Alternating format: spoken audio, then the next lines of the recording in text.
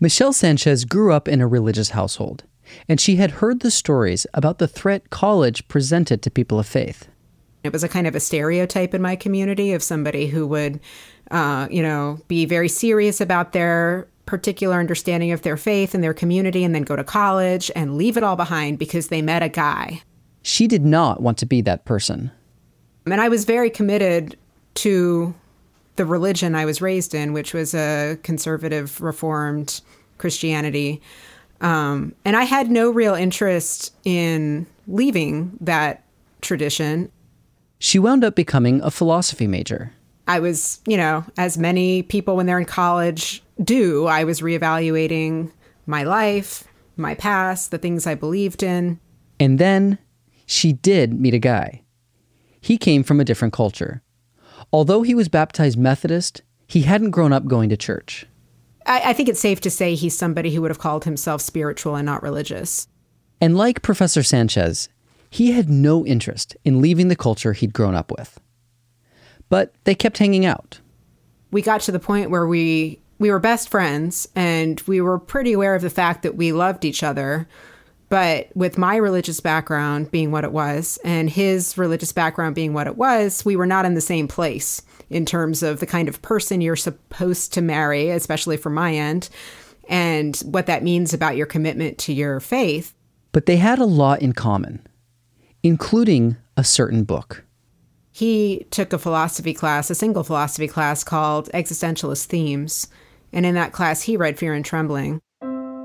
Fear and Trembling is an early work of existentialist philosophy. It was written by Søren Kierkegaard, a 19th century philosopher from Denmark. It's one of his most famous works, and it's his attempt to understand the nature of faith, illustrated through the biblical story of Abraham and Isaac. Professor Sanchez also read this book in a college philosophy class. And at the time, I don't even think we really compared notes about our respective readings of the book. But at some point, we got to a stage where we were willing to admit that we loved each other and that we wanted to be together, and we knew we couldn't do that yet. And that's when this book sort of emerged as a way, like a lens through which to understand our experience. Welcome to Writ Large, a podcast about how books change the world. I'm Zachary Davis. In each episode, I talk with one of the world's leading scholars about one book that changed the course of history. For this episode, I spoke with Michelle Sanchez, a professor of theology at Harvard Divinity School, about Fear and Trembling, a book that took a new look at an ancient tale and influenced philosophical thought, and readers like Professor Sanchez herself. Søren Kierkegaard was born in Copenhagen in 1813. He grew up in an affluent and intellectual family and studied theology at the University of Copenhagen. Fear and Trembling was one of his earlier works, and in it he takes a close look at the Old Testament story of Abraham and Isaac. The story goes that God promises Abraham that he will have many, many descendants. Abraham marries a woman named Sarah, and they grow old together. But Abraham and Sarah don't have any children. Abraham remains faithful to God, even though his plan isn't clear. How will Abraham have all these descendants if he doesn't even have one child? Finally, when Abraham and Sarah are very old, they have a baby boy, who they name Isaac. So the child of promise, the child of Abraham's whole legacy, the sign of his faith in God to have even made it this far. And then God comes to Abraham and says, "Sacrifice Isaac, your only son who you love." When Isaac is still young, God tells Abraham to take him to the land of Moriah and sacrifice him as a burnt offering. They travel for 3 days, with Isaac carrying the wood for the fire and Abraham carrying the knife. Kierkegaard wrote Fear and Trembling under a pseudonym, which was a common practice among authors in the 19th century. The goal was to explore an idea from a different angle. The fact that it's written from a perspective that is quite intentionally distancing itself from the author's own perspective. He's creating like another person who's telling the story, who's going about this investigation. The name he chose was Johannes de Silencio. The name means basically John of Silence or John the Silent. And there's a few things that I think are significant about that. One is that in some ways the book is an exploration of the difficulty of communicating the things that are most important to us, the things that are most central to who we are, our deepest passions, that there's a kind of silence that surrounds that. There's an impossibility of just kind of straightforwardly telling other people what those feelings are and what they mean. And it also is significant because Johannes de Silencio is framed as an outsider, as somebody who doesn't understand. Early in the book, Johannes talks about the fact that he's not a philosopher. He says he's not a poet. At another point, he says he's not a thinker. And he says he doesn't have faith. He doesn't understand faith. And he also says he doesn't understand Abraham. So this is somebody who's the quintessential outsider. He doesn't get what's going on. So why is he writing the book? He's writing the book because he loves Abraham. So he frames himself as a witness, an observer of Abraham, of the movements that Abraham's making, even when he can't be talking. Like, there's no words to communicate this really deep and tragic and kind of fundamentally cruel thing that God/life has placed before him to sacrifice not only the son that he loves, but the son that represents the promise of everything that he's hoped for. All of Kierkegaard's readers would have known the story of Abraham and Isaac. It's not an unfamiliar story to anybody who attends church. I mean, there are stories in the Bible that don't get talked about, that don't get preached, that are kind of scary. Like, there's a lot of stuff in the book of Judges that people are surprised when they read it. But this story, in spite of its horrors, is pretty popular. And it's popular not just in Christianity. I mean, it's well known in Judaism and Islam that have their takes on it. In Denmark, Christianity was, and is, woven into the fabric of life. The markers of Christianity are kind of everywhere. Like, there's crosses in the windows, crosses on the buildings. It's a very Christian society historically and sort of in practice, even as not many people go to church anymore. There's still kind of like overlaying of a certain kind of Christianity with a certain kind of Danish culture. And I think that was very alive and well in the 19th century. And Kierkegaard was really worried that in what he called Christendom, in the sort of general acceptance of the hegemony of Christianity in society, something really intrinsic about the passion of Christianity was being lost, and that it wouldn't be something that you could just bring back by getting the words right. There's another way of understanding the important role that a certain kind of religion plays in human life, in the human condition, in the kind of paradoxical circumstances that human beings routinely find ourselves, and often will react by trying to make sense of them through some other kind of narrative. There had to be another way. Well, he makes the very provocative and I'm sure unnerving claim that all of those Danish Christians were not, in fact, Christian. And this condemnation that their Christianity is just some kind of, false imitation, that it gone away from the true spirit? Yeah, that Christianity becomes aligned with good society or something like that. Good manners, a good understanding of society and adherence to the laws through which society achieves stability and functions. And all of this is well and good. He's not necessarily against what he calls the ethical sphere. But Kierkegaard is arguing throughout his work that the ethical sphere is sort of a middle sphere through which most of life takes place, but the real point of life is not understood or felt. There's something beyond ethics that has to do with this passion that Johannes de Silencio sees in Abraham, that he can see, and that he sort of wants to get at through modes other than figuring out how to generalize it for everyone's consumption.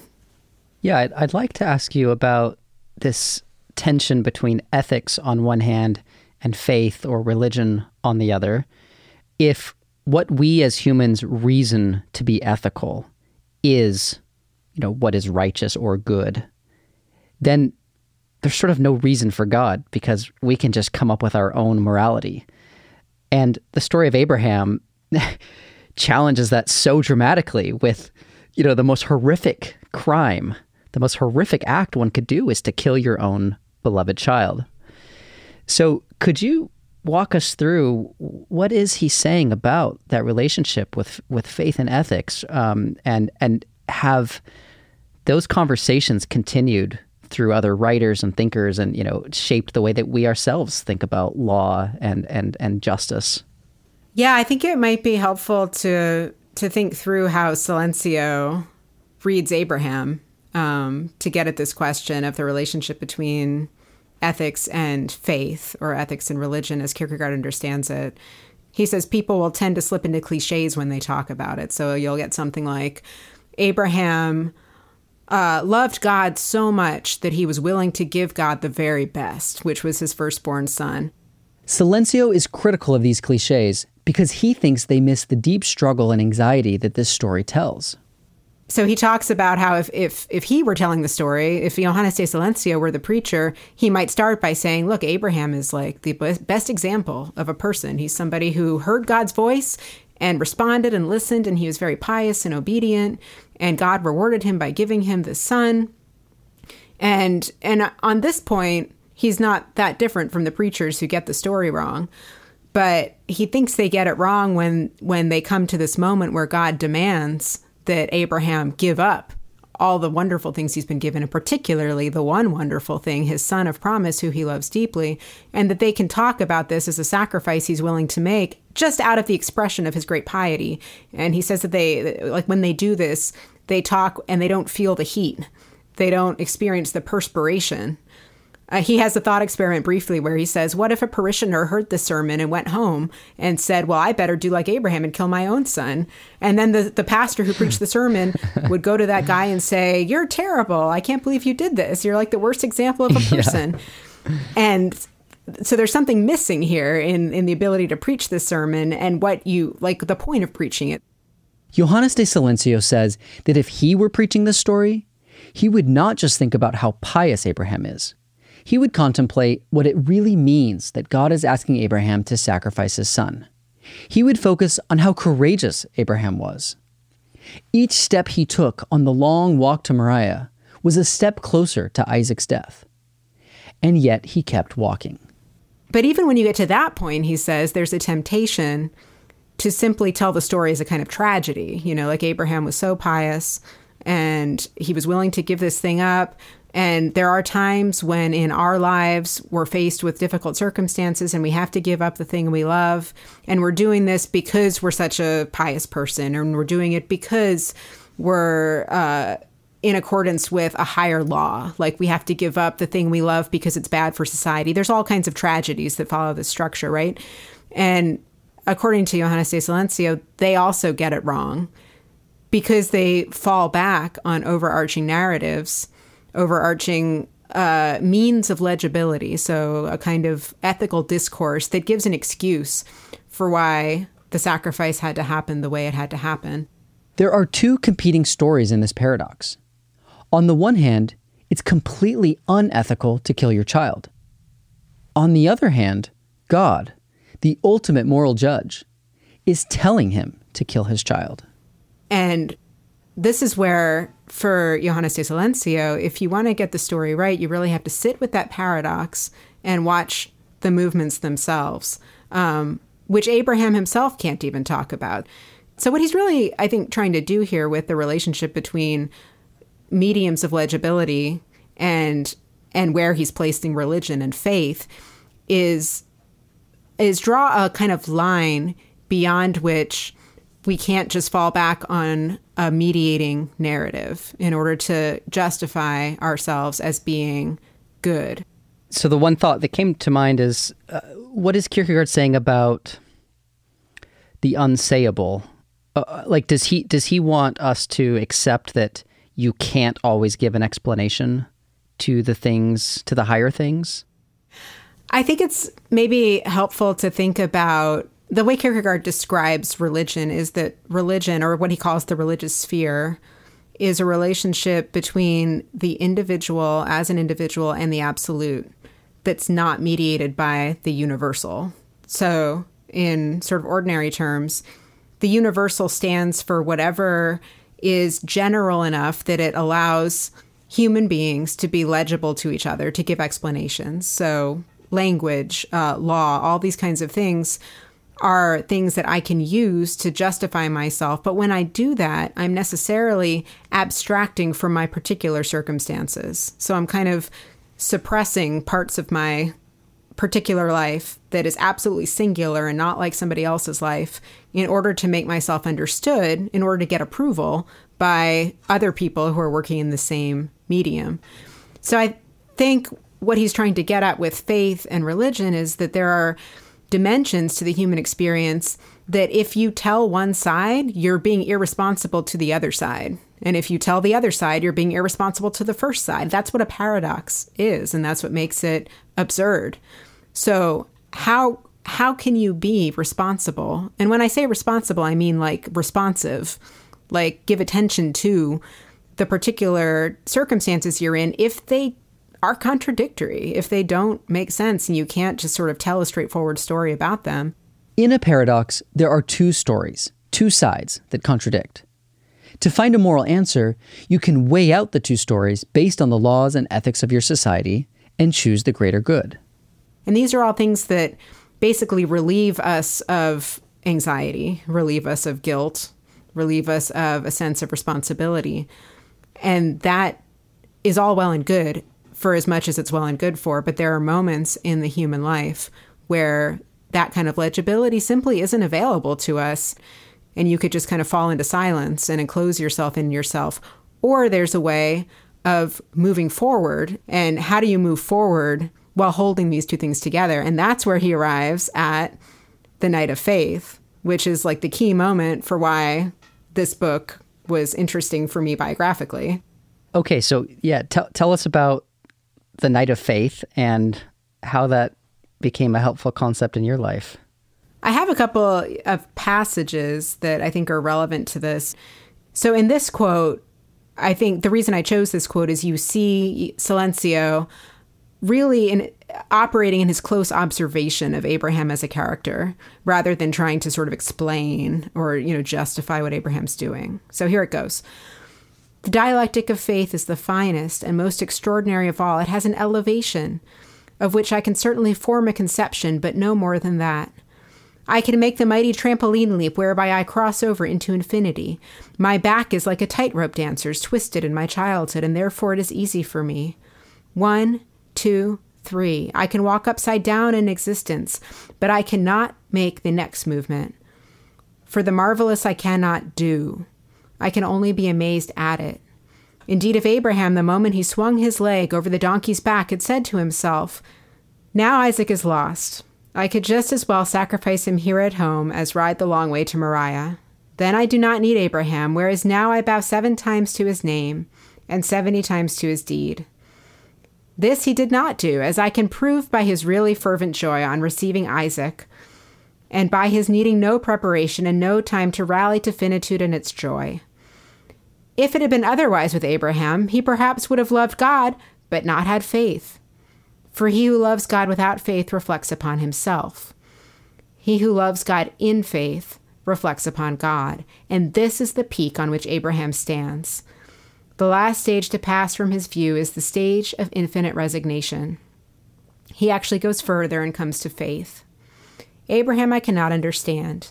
In a certain sense, I can learn nothing from him except to be amazed.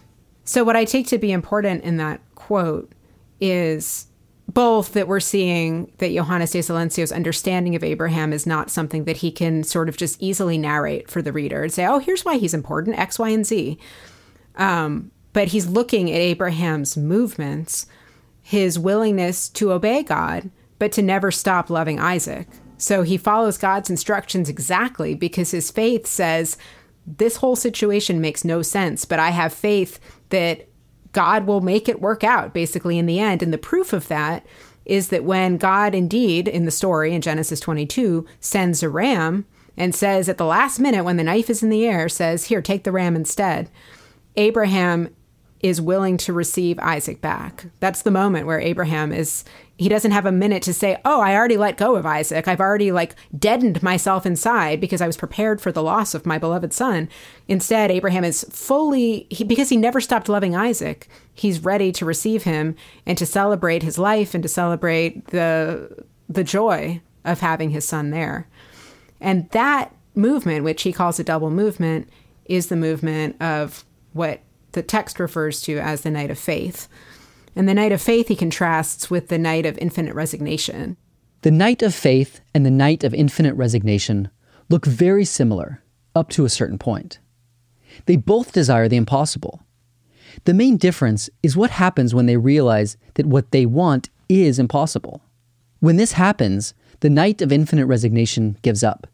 He doesn't believe the situation will be resolved in this life, even though it might be resolved in the next life, in heaven. The knight of faith, on the other hand, has complete trust in God to make the impossible possible in this life. Because the knight of faith is willing to rise to the level of infinity and give up the thing he loves for the greater good. But then also, this is what the previous passage showed us, also receive back the ordinary sweet delights of life. So it's this impossible feat of giving something up and receiving it back.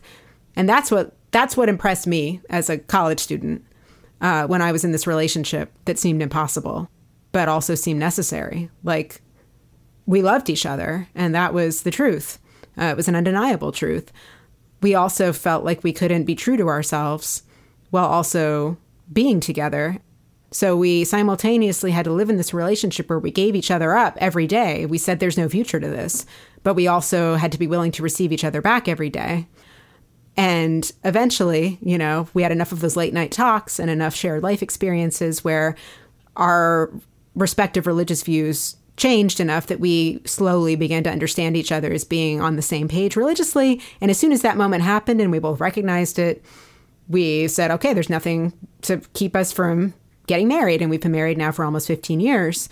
But having that image, that kind of movement, that dancer in mind, made it legible for us in this kind of non-linguistic way that we could just sort of live every day, both letting go and receiving back, without deadening the part of ourselves that loved each other, but also without sort of getting rid of the legibility that had given our life meaning to that point.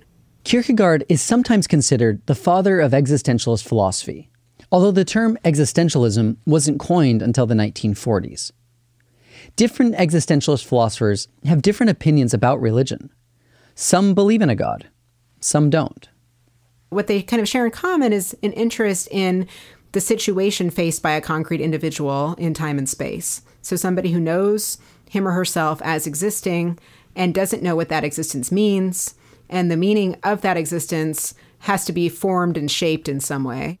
Is it fair to link Kierkegaard's philosophy, writing ideas with subjective individualism? Does he want us to care more about the individual? And does the higher focus on individual subjectivity, pave the way for something like what we call postmodernism or postmodern epistemology? I would say, Kierkegaard in another one of his texts has this famous, kind of one sentence, truth is subjectivity. And I think that's really instructive to sit with because he's not saying truth is subjective. So he's not saying basically there is no truth. He's saying truth is subjectivity. This idea of subjectivity influenced 20th century philosophers, as did Kierkegaard's thoughts on angst, despair, and the individual. So you mentioned that he was an anxious person, and people say he kind of helped us think about angst and he helped us think about despair. Could you say a bit about your understanding of how he helps us think about our psychological states or our mental well-being, or maybe like the response to modern life or city life that are concepts that are still very legible today? I mean, heaven knows we're all as anxious as can be right now. So for Kierkegaard, despair is kind of the opposite of faith, but it has a lot of similar qualities to faith. So I mentioned before in Fear and Trembling, he talks about the demonic, and the demonic is connected to his understanding of despair, that one is faced with a certain kind of crossroads when one is called beyond the ethical, when one finds oneself in this paradoxical state. And despair is basically the decision to stop there, to stop in the paradox and remain silent. So on the outside, in a certain, for a moment anyway, the knight of faith might look like the person in despair, the person suffering from the demonic, because they're silent. They can't talk about what they're going through. But the crucial difference has to do with this openness to joy that he talks about in the Knight of Faith. So I think to the extent that this can help us think through anxious times or times of despair, it really just underscores the importance of looking for joy in little things, sort of recognizing the impossibility of a situation and with open and clear eyes, the suffering of a situation, but not settling into the idea that all you can do to be responsible is suffer. I do think it's important to give ourselves permission in this highly anxious and guilty time where it feels like there's kind of no right thing to do to love. And if there's any way forward, it's got to be through some kind of willingness to love and embrace joy. And to do that without forgetting the suffering is the task at hand. These are lessons that Professor Sanchez keeps coming back to. Whenever I face these, some sort of difficult circumstances, I'll remember this story and it helps me. And the most recent and most profound of those circumstances was a couple of years ago when I found out that I was pregnant. And I was one of these people who didn't want to have children, and not because I didn't like children, but because I felt like my life had taken a certain direction where my career was really important and very all-consuming. Took a lot of work, and I would have told you a couple of years ago, I don't believe that any one person can have it all. Professor Sanchez recognized the impossibility of her situation. And like the night of infinite resignation, she didn't see a world where she could have a child and maintain her professional success. But then at some point, my husband and I decided, we're getting a little bit older and we had kind of had some professional milestones behind us and decided maybe we'll try to have a kid and see what happens. And, long story short, it happened very quickly, quicker than we anticipated. So I found myself pregnant and I was happy about it. But I also knew one of the reasons that I didn't want to have a baby was that I know that I do tend toward anxiety. And I was like, I'm just going to be anxious the whole time I'm pregnant. I'm going to be anxious when he's a baby or she is a baby. I'm going to be anxious through their whole life. I'm going to make them anxious. And so it was just easier to say I'm not going to do that. So here I am pregnant. And of course, I was finding that very hard to deal with. And what I found myself doing was kind of minimizing the reality of the embryo and the fetus and saying, I'm not really going to think about this as a really existing entity. I'm not going to give it a name. I'm not going to think of it as a person because anything could happen. And I don't want to be devastated and crushed if, the worst happens. But at the same time, it's a profound experience to be going through. It, literally rewires your brain. And I think that starts right away. So I found myself growing attached to this thing that was growing inside of me and trying to make sense of that and thinking I want to love this thing, even though I have no idea what it is or where it's going or what it's going to be. But I can't love it because I might lose it. And then I realized that I was precisely in the situation that Fear and Trembling narrates as the center of passion and love and faith and absurdity and angst and all of the stuff. And I thought, I've been here before. And this is a lesson that I need to apparently learn over and over again, that it's not about not loving and protecting yourself, because in the end, what are you protecting yourself from? It's about holding these things together without understanding, without being able to control or understand exactly how this is going to work out. 12 weeks into the pregnancy, she had an idea. I remember saying to my husband, hey, if we have a boy, what do you think about Abraham? Without hesitation, he agreed. A few weeks later, they found out the baby was going to be a boy. He is there to remind me, just as, Johannes de Silencio was looking at Abraham and wondering how to make sense of this figure. That's the only thing I can do too, is look at this person who I love more than anything in the world and also sit with the fact that I could lose him at any moment and it would be absolutely devastating, but love him all the more for that. In the end, are there any insiders or are we all Johannes de Silencio? Because the text does such a wonderful job of defamiliarizing and distancing us from something that to a Danish churchgoer would have seemed like, oh, I know that story. It renders all of us kind of on the outside, and it helps deconstruct the binary between a believer and an unbeliever. To truly understand this text, Kierkegaard took the position of someone who didn't understand it. He wanted to get beyond the cliche readings and understand Abraham as an individual. He did the same thing philosophically. He took common human struggles, the struggle to create meaning out of hardships, and to communicate experiences that exist beyond words, and he mapped them onto this story. By making the text unfamiliar, he was able to give it a new meaning. Writ Large is produced by Galen Beebe, Jack Pombriant, and me, Zachary Davis. We get help from Liza French. Our theme song is by Ian Koss, and our branding is by Dan Pecci. We're a member of LitHub Radio. Writ Large is a Lyceum original production. Join our discussion room in the Lyceum app to share your thoughts and hear what other listeners are saying. You can also find us on our website, writlarge.fm. There, you'll find transcripts, links to the books we discussed, and more information about today's guest. Thanks for listening. See you next time.